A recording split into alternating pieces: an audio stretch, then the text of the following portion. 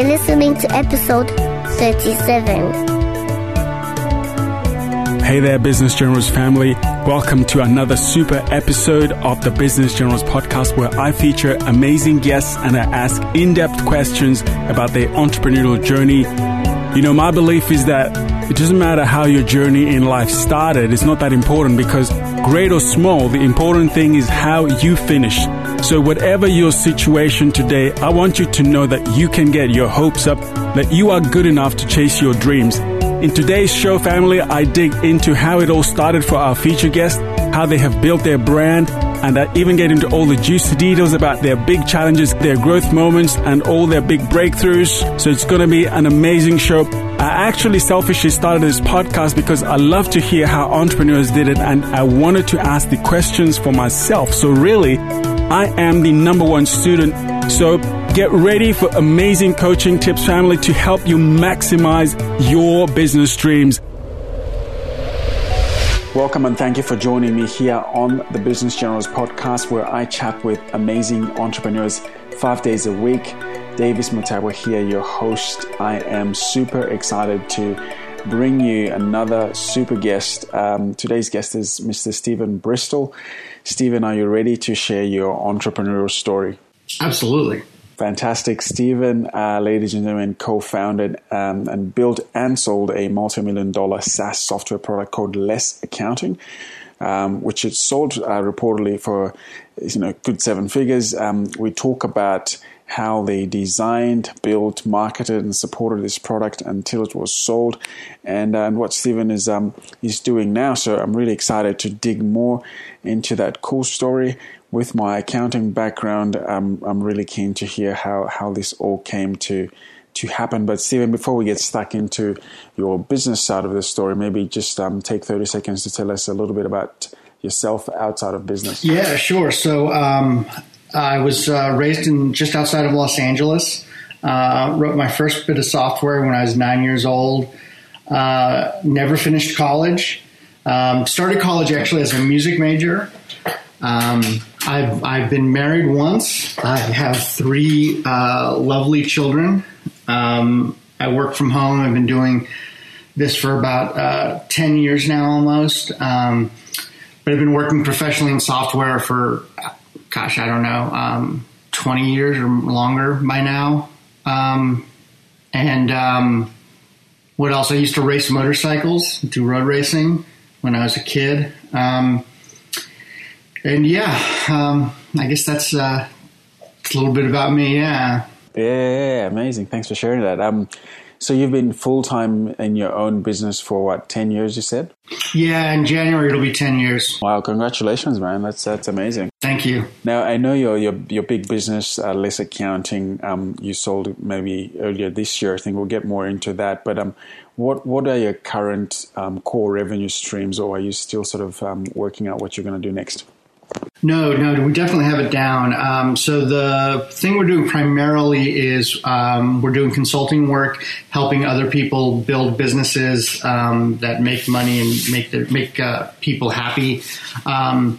So we're utilizing all of our talents, everything we learned over the last almost 10 years with Less Accounting, and helping other SaaS products get to market or do better in the market.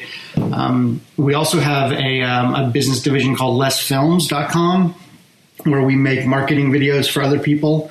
So those are the two sources of revenue right now. Fantastic. Well, I want to dig a bit more into Less Accounting and what that was about, how the idea came about. But before we do that, how did the journey for you as an entrepreneur start? It's actually kind of funny because I never really wanted to be an entrepreneur. I never wanted to run my own business. And the reason is because both of my parents ran their own businesses.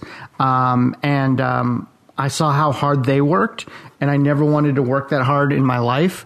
And so like my whole career, I kind of avoided starting my own business. I always kind of felt like sooner or later I'd be forced into it. And it was interesting. And so my career path was always, I could never hold on. Like I would leave a job after the longest I ever had a job was a year and a half.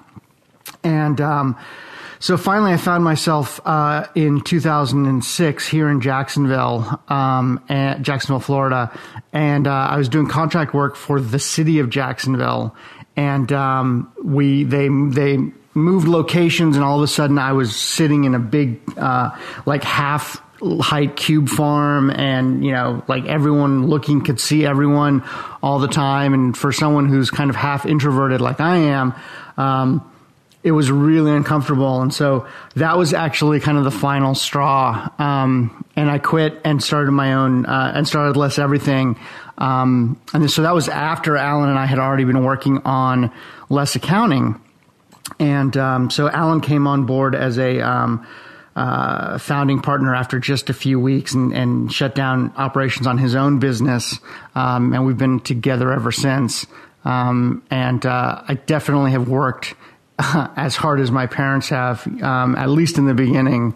But I did it. So it was, so that's kind of how things, got started. So how did the idea come about? So what's your background? You're a developer, right? And Alan is designer? Exactly. So Alan had his own consulting company. He was living in Birmingham, Alabama, which is where he went to college, and that's where his wife is from. And I moved to Jacksonville from Gainesville, Florida, and I was living in Gainesville because that's where my ex-wife is from. So we moved to Jacksonville for work, and I started, so this is like 2005, and I was already doing Ruby on Rails, and so I was curious who in town is doing Ruby on Rails, so I Googled for Ruby on Rails Jacksonville, and I got 2 hits. One was for a meetup, where the people who gave the talk, didn't know as much as I did already. And then the second was Alan's company. But when I went to his website, it said he was in Birmingham, Alabama. So I sent him this email saying, hey, you showed up in the search results for Jacksonville. Are you in Jacksonville or are you in Alabama? And so it turns out his sister used to live in Jacksonville, so he was SEOing for Jacksonville. And that's why he showed up, just because he was, keeping his options open with SEO, or using SEO as a tool to keep his options open. So I started doing some side work for Alan. He had this project that was kind of in trouble, and I helped get him back on track. I charged him more than anyone else had ever charged him to date. I charged $50 an hour, if you can imagine. I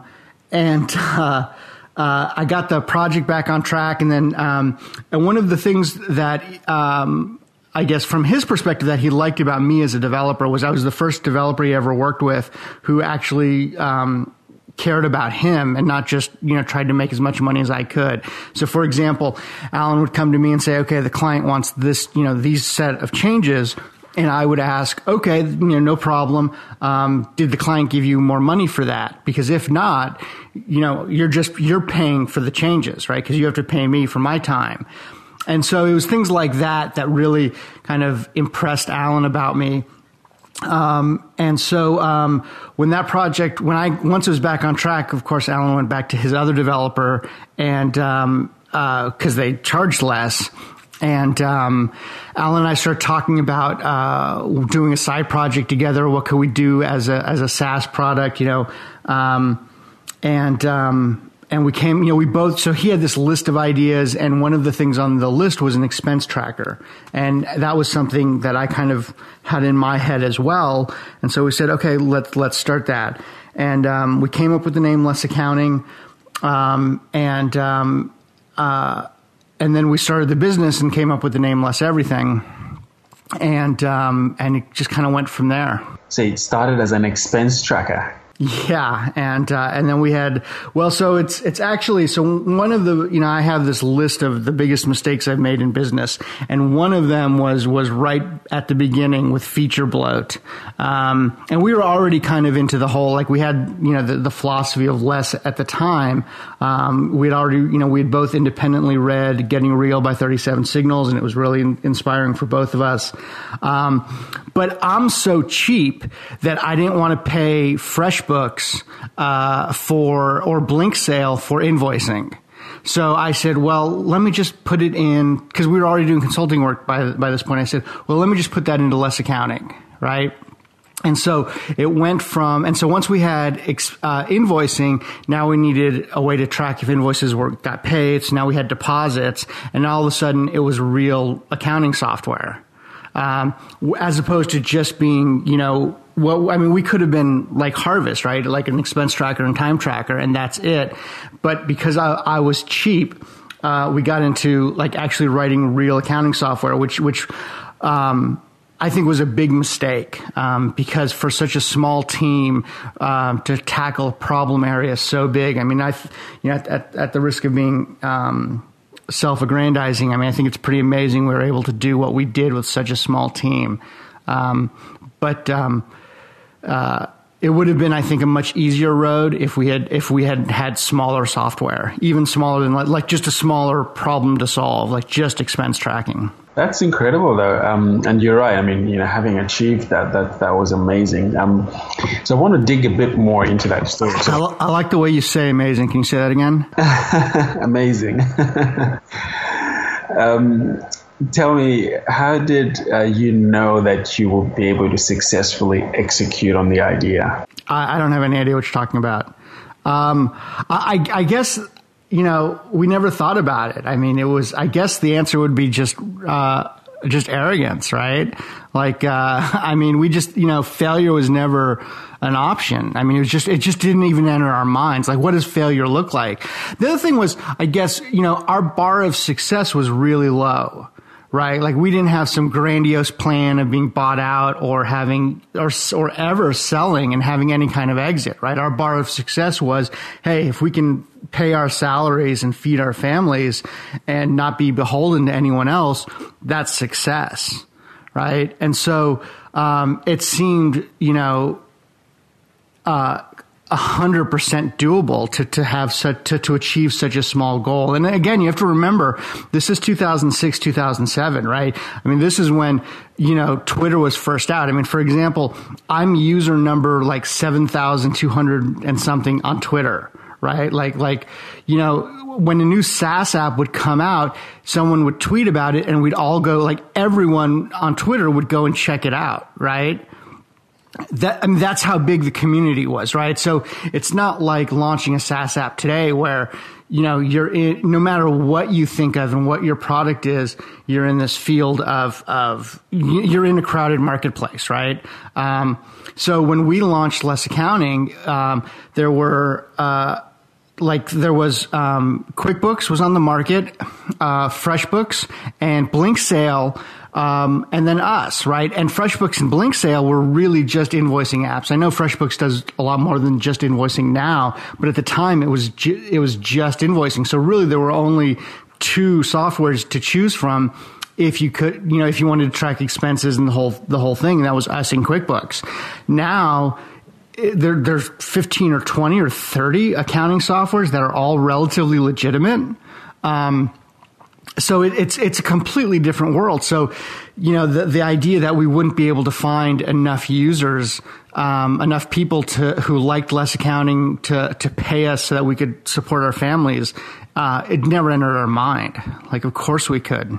Yeah, it's a very different landscape, a very different world today. It's interesting because I just went on Google earlier today, and I typed in Less Accounting, and the first software that came up was Sasu.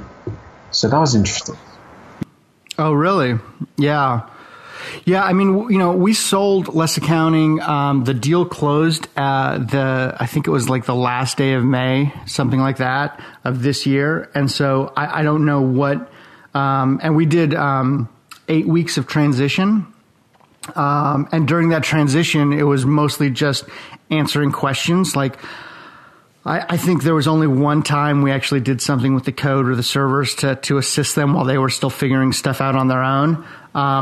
So I can't comment on as to what they're doing now for SEO or this or that. I do know that QuickBooks came up first for a long time because QuickBooks was really hitting SEO hard on Less Accounting and buying the word Less Accounting on AdWords and that sort of thing. So yeah, I don't know who, yeah, I don't know what they're doing or not doing or whatever to. So did they see you as a threat, do you think, Stevens, QuickBooks? Yeah. So, so one of the things we did for marketing, right? Cause we never had a huge marketing budget or huge budget for anything. And this is Alan's idea. So Alan had the idea to be the first Twitter trolls. And so what he realized was, and this is like, I don't know if it was 2007 or early 2008. And no one was doing anything with Twitter and marketing at all yet. And Alan realized that like 99% of the tweets that contain the word QuickBooks were negative. Right. And so we made a site called weallhatequickbooks.com. What? Yeah. And we just put up the fire hose from Twitter when you could still do that, when there still wasn't that many people on it. So you could do the whole fire hose, but it was just on the word QuickBooks. And we didn't filter it at all. And it was just negative, negative, negative, negative. And so we definitely, were on their radar. I remember when, with the first UI of Less Accounting, we segregated the main components into money in and money out. And then 2 years later, QuickBooks had done the same thing on their app. And I don't think that's coincidence. So I think, we're definitely on their radar. We never spoke to them or anything. So I can't say that they were actually aware of us. But we had some indications that they were. Yeah. And how did you find your first paying client? Do you remember?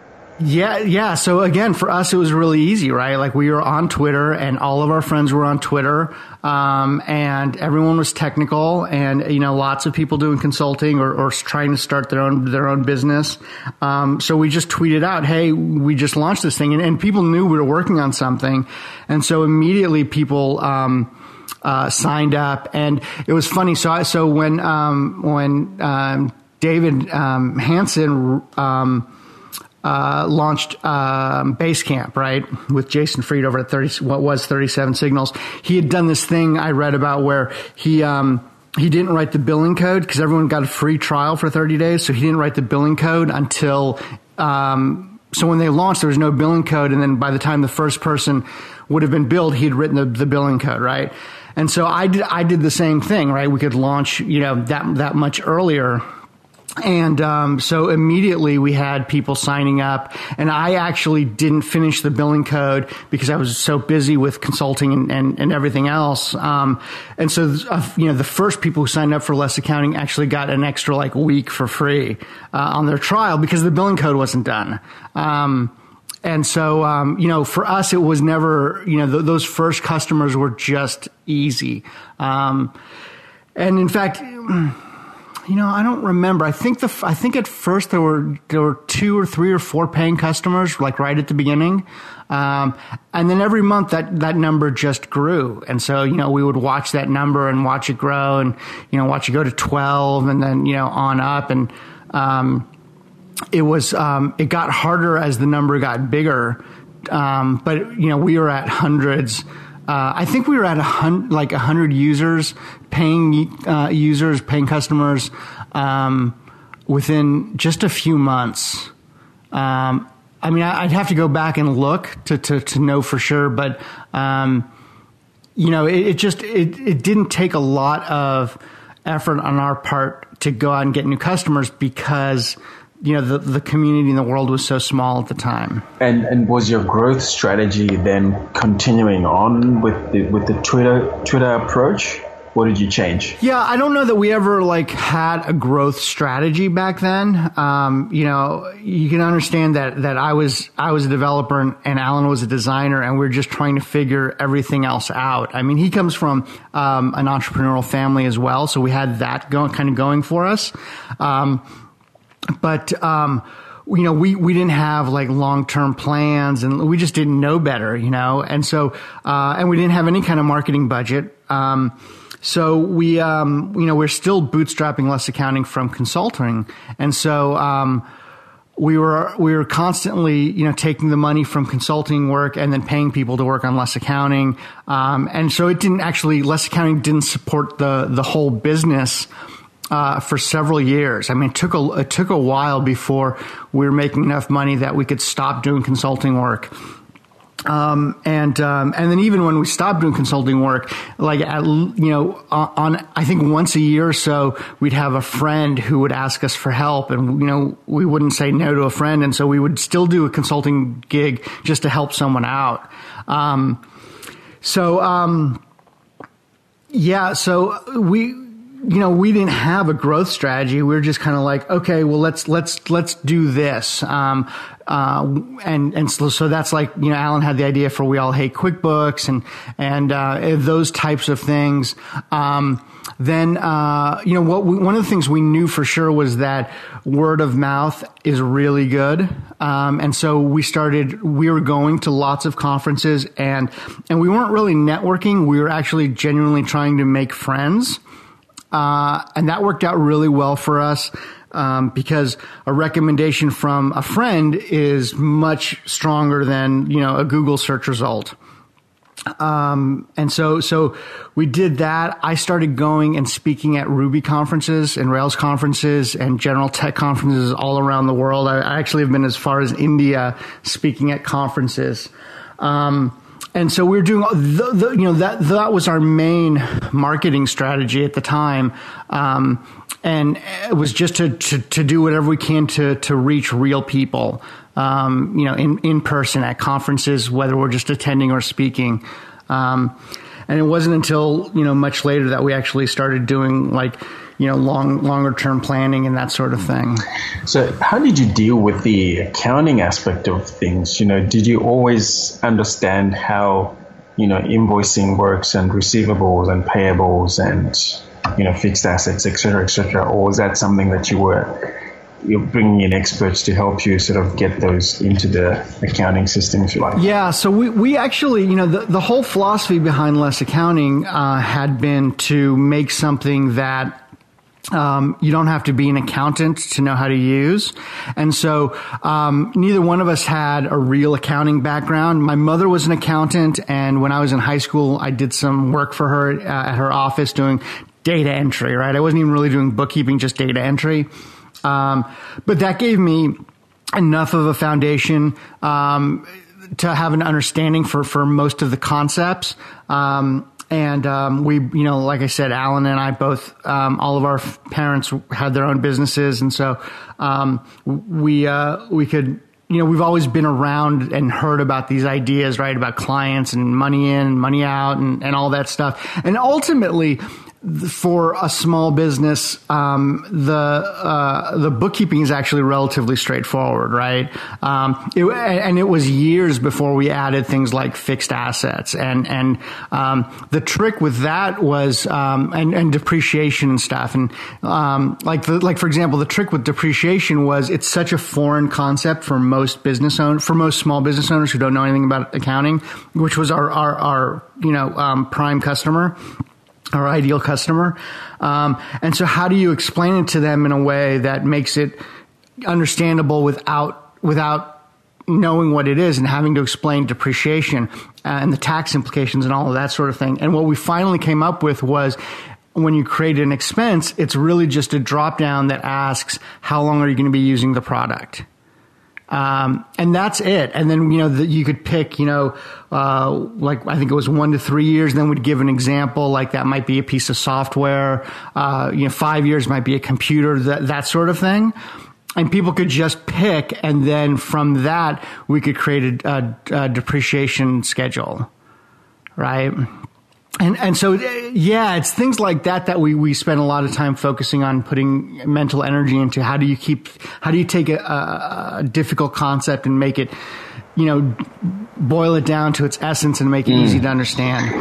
And then you decided to add on like bookkeeping services, is that right? Yeah, and actually we did it a few times. The first time we did it, we kind of just and we had bookkeepers that were working for us in support, and so we just kind of gave them the task of, okay, here, handle these customers now, do their books, and it didn't go over very well. I mean, we had people who signed up, we had people that stayed a long time on it but then eventually we discontinued it because it really wasn't working. And so the last time we did it, the most recent time, we really took a great deal of effort and time in the planning phase and figuring out processes, communication. We're using Basecamp to manage each client.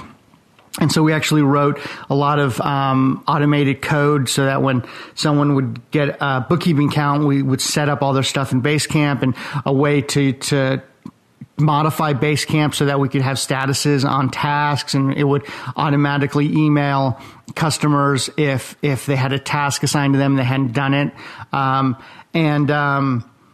And so once we did that, then the bookkeeping service actually in its current incarnation was doing very well. Cause things were actually, things were getting done, and for the most part, customers were very, very happy with it. And did you keep that service offering up until the sale? Yeah, that was part of the sale. Yeah. So what's Basecamp? I've heard a few people talk about it, but I thought it was like some mentoring program or something. No, it's Basecamp.com. It's a project management software started by, they renamed the company Basecamp, but originally the company was called 37 Signals. The technical partner, David Hanmeyer Hansen, was the creator of Ruby on Rails, which is how they got so popular and so famous. And they published a book, actually a couple books, but that first book they published was really inspirational to Alan and I. So yeah, that's what it is. Okay. And Ruby on Rails is a development language, or what do you call that? Yeah. Yeah, it's a programming language or framework. Yeah. Yeah, that's cool. Just in case somebody's listening and wondering what's that? That's great. Now that's good. That's good. And so, how long did it take for the business to really become, profitable, where you guys were paying yourselves market wage and still keeping profits? I know you talk about your consulting work, so you're still consulting as a developer before that? Yeah, and so we actually were making so much money in consulting that we started paying ourselves market wage still way back in 2007, but like I said, it took a good 3 or 4 years before the revenue from less accounting was able to support all aspects of the business, and we were able to stop doing consulting work. So it does kind of take that time for that groundswell to come in. And did it sort of have any moment where you felt there was a breakthrough moment in the business? No, never. No, it was always just kind of steady growth. And what's interesting is there was a time around that 3-4 year mark where we were getting really frustrated because we'd never seen this claimed hockey stick growth that everyone talks about. And so we called up a friend of ours who had this wildly successful SaaS product, and asked him, what are we doing wrong? What do we have to do to get this hockey stick growth? And what he told us was that they had also never seen hockey stick growth, that they had only ever seen steady growth. I mean, it was good growth, but it was just steady, never hockey stick. And so I kind of, reevaluated my perception about everything that we're hearing and what people are writing and what the pundits in SaaS, the SaaS world say. I think that, the people that are out there making money on content in the SaaS world make their money on content. And if they told you how hard it was, they wouldn't be making as much money, right? I mean, part of the allure is that it's so easy. Recurring revenue is king. Just put something out there, put out an MVP, and the money will start rolling in. And we have another friend who has another very large business, very successful, and he has seen hockey stick growth and hits. So I actually do know of one anecdotal data point where there was hockey stick growth, but only one out of everyone I've known and all the stories I've heard, which is all, I mean, when you look at the statistics and the numbers of the number of businesses and products out there, my inside stories that people have told me is very not statistically significant. It's all anecdotal in relation to the size of the businesses, but Yet I've only ever heard of one business that actually has seen hockey stick growth. And so my point there is that I think, as for anyone out there who's an entrepreneur or thinking about starting their own business, is to reset your expectations, right? And realize that the people that you hear about, the case studies, the famous people, the Amazons and the base camps and whoever, these are outliers, right? This, you can't plan your life and your business on the thought that you're going to have the same type of success and the same rate of success that these people have had. They're outliers. And so you have to ignore them, and you have to have a different strategy and a different set of expectations, which isn't to say not to do it. I think, I wouldn't ever go back to having a job. But it does mean to have more realistic expectations, and that will, having more realistic expectations, having a different or lower bar of success will probably make a more successful business, because you'll be a lot less frustrated at yourself, at your business, at your customers. Like, why isn't this working for me? When in reality, it is working. It just takes a heck of a lot longer and a lot more work than you thought it would. Yeah. No, that's a really good answer, and I guess from a compounding effect, maybe you do see that sort of progression where 10% of 1,000 customers gives you an extra new 100, whereas 10% of one just gives you maybe a fraction of growth, But yeah, you got to make a good point. It took you a number of years before you actually became really profitable, and then more years just to keep growing. So, but I want to switch a little bit and talk about fear of failure. A lot of people are held back because maybe they've still got a good job, etc. But how did that play out for you? Yeah, I don't know. I mean, I'm probably not the right person to ask that question to, because I don't have a real fear of failure. And I think I'm kind of, I'm an outlier in this. I was born in Eastern Europe. My family escaped the Iron Curtain when I was a baby. I was raised in Los Angeles. My parents both have advanced degrees. I'm a white male, raised in the United States. I mean, I've had all the privileges. I've had all the advantages. My parents were really loving, and instilled in me this confidence that I can do anything. And growing up, trying to find my way and figure out who I am, I developed this, and this fearlessness. And I actually have a tattoo in my own handwriting that's just the word fearless. And so it's interesting. To see people who are afraid to make the leap. I was never afraid to make the leap, or rather, my fear wasn't revolving around fear of failure. It was fear of hard work. Like, I didn't want to work that hard. And so in 2009, we started this thing called LessConf, and we did this conference, and we did for 5 years.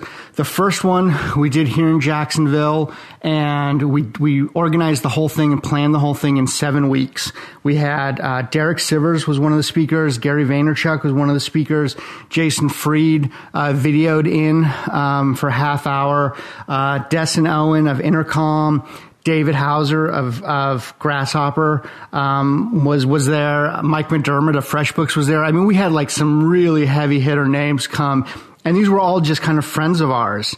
And so we started doing this conference every year, and one of the ongoing themes throughout the conference was, just stop being afraid and just do it.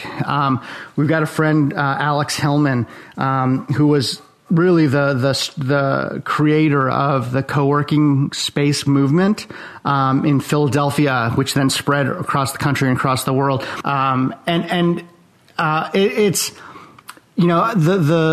the thought of being so paralyzed by fear of failure or fear of anything that you don't do it is really kind of foreign to me. My answer always is just do it. Just try doing an hour a day of whatever it is on your new business if you don't have the time, right? But it's so. I don't know. I don't really understand that fear of failure. And I think a lot of that is because of the privilege I've had growing up, and the way my parents raised me. And Alan had, similar experiences, right? I mean, he was raised a white male, in a small town in Florida where, his family was well known throughout the town.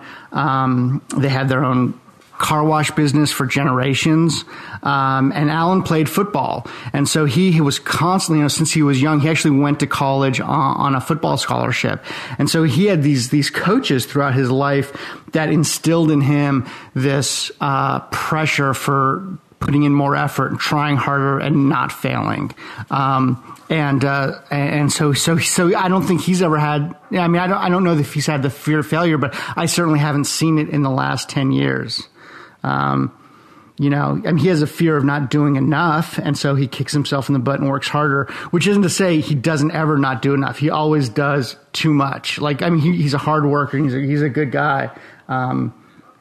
So yeah, if for anyone out there who's afraid of failing, I say either do it or just, don't do it, right? Like it's, because ultimately I think, like Alan and I would look at, like, for example, the first Les Conf, right? Like, and we're trying to decide, should we do this or should we not do it?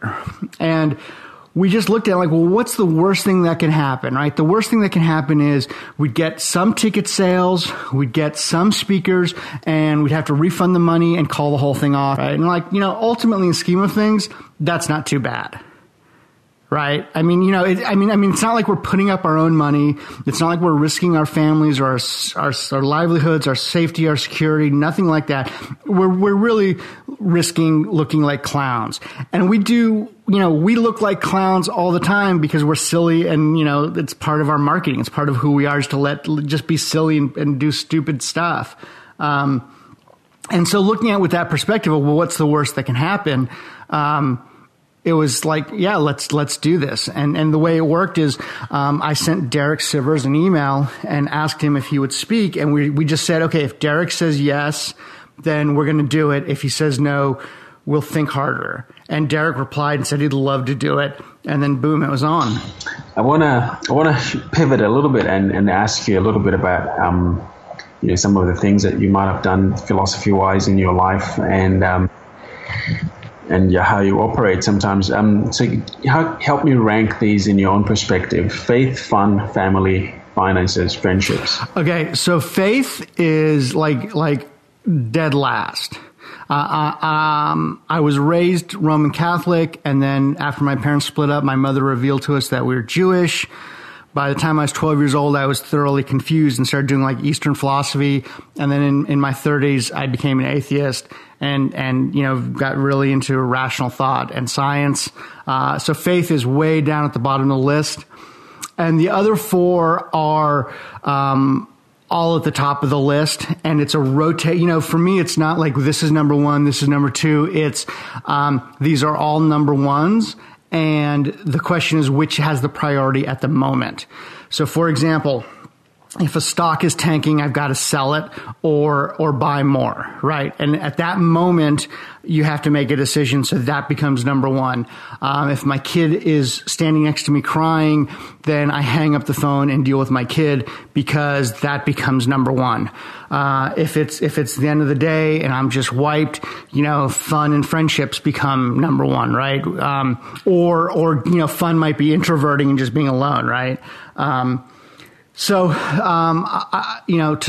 Ranking those in any other order, I wouldn't even know how to do it. It's a varying, an always varying list. And I think that, we used to get this question a lot of how do you, manage, life versus business, right?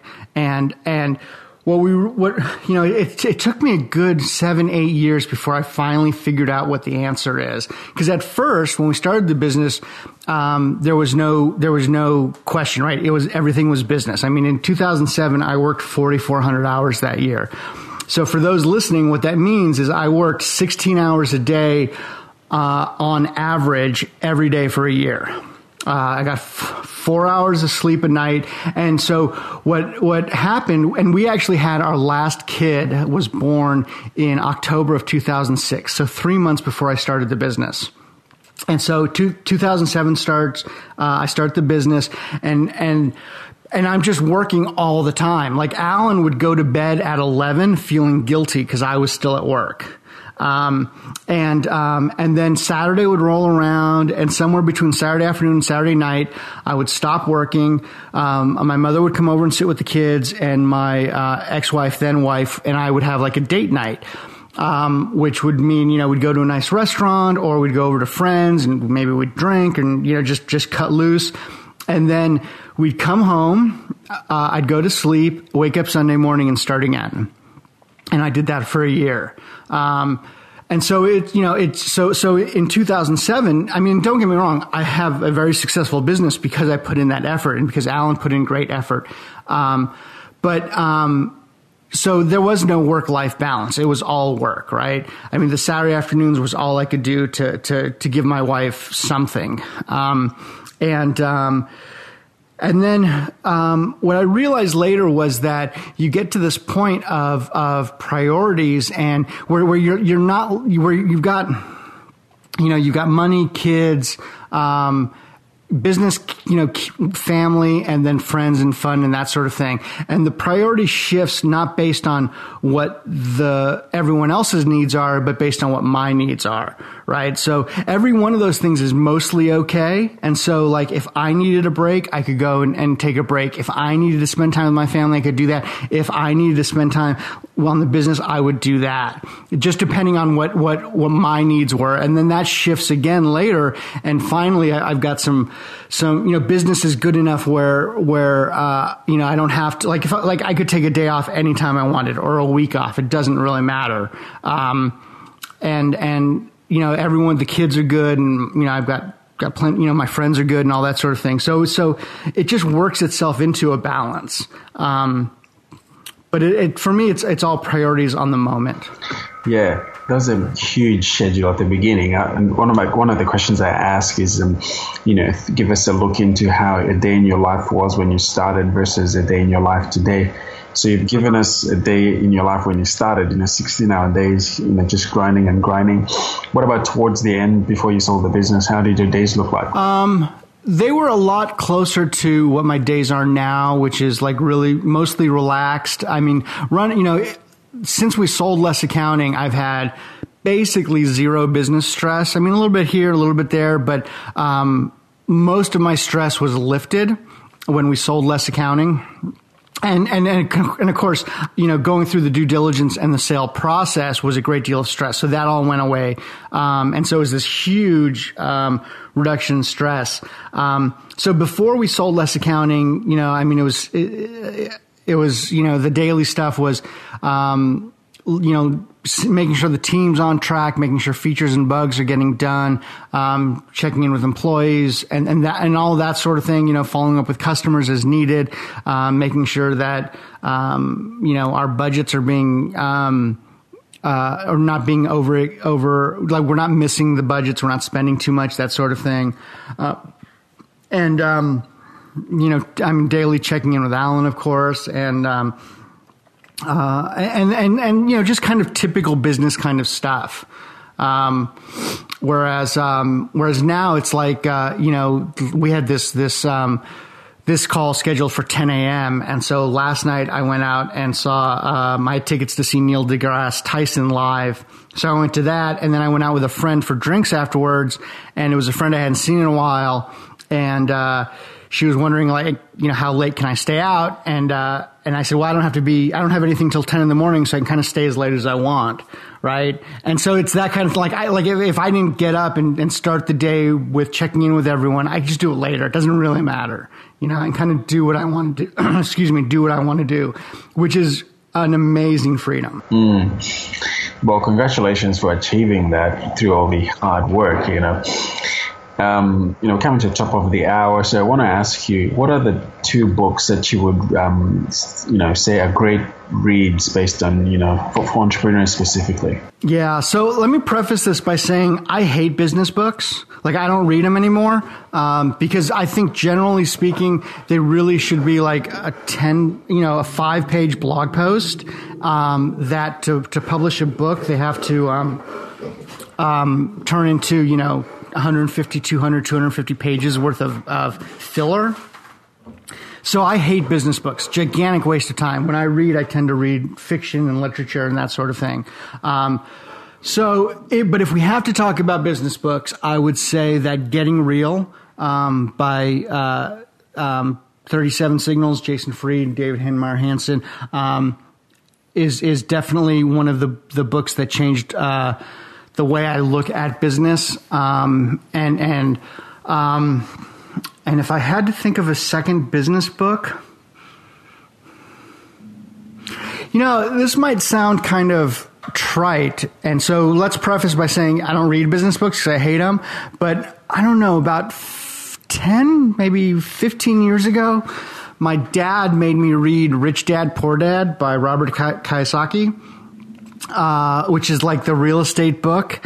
And so that was before I started Less Everything, and it really gave me the idea of recurring revenue and passive income and getting out of the rat race. And so although the book is, kind of silly now, and I would say trite, but I think that getting that foundation and having some exposure to that idea, and the way to wealth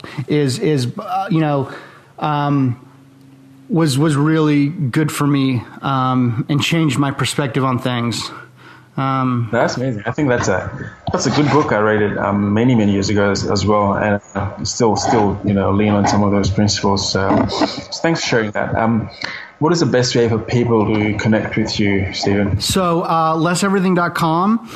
You can reach me at steve@lesseverything, or Stephen Bristol on Twitter.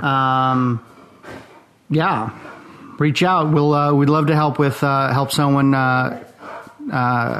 build their business online, take an existing product, whatever, or do marketing films for people. Definitely reach out. Or if you just want to chat and want to run an idea by me, see if get some feedback, reach out. Thanks for that. Before I ask my last question, I really want to just acknowledge you for everything that you've done, for stepping out and now for, enjoying the rewards of that, and even for spending your time here with us on the Business Generals community, just sharing your story.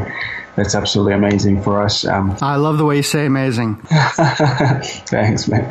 Now for the last question, Stephen, when all is said and done, what legacy do you want to leave and be remembered for, and tell us why? I'm not interested in legacy. I want to leave my kids. I'd like to leave them some money, but more importantly, I want to leave them a very good idea and belief in self, and that they can do anything the way my parents instilled that in me, and a self-confidence that lets them know that they can go out and do whatever they want to do, and that they can sit at any table in the world, right? That's why they have to learn how to use a fork and knife, so that at any table they sit down to, they're not uncomfortable.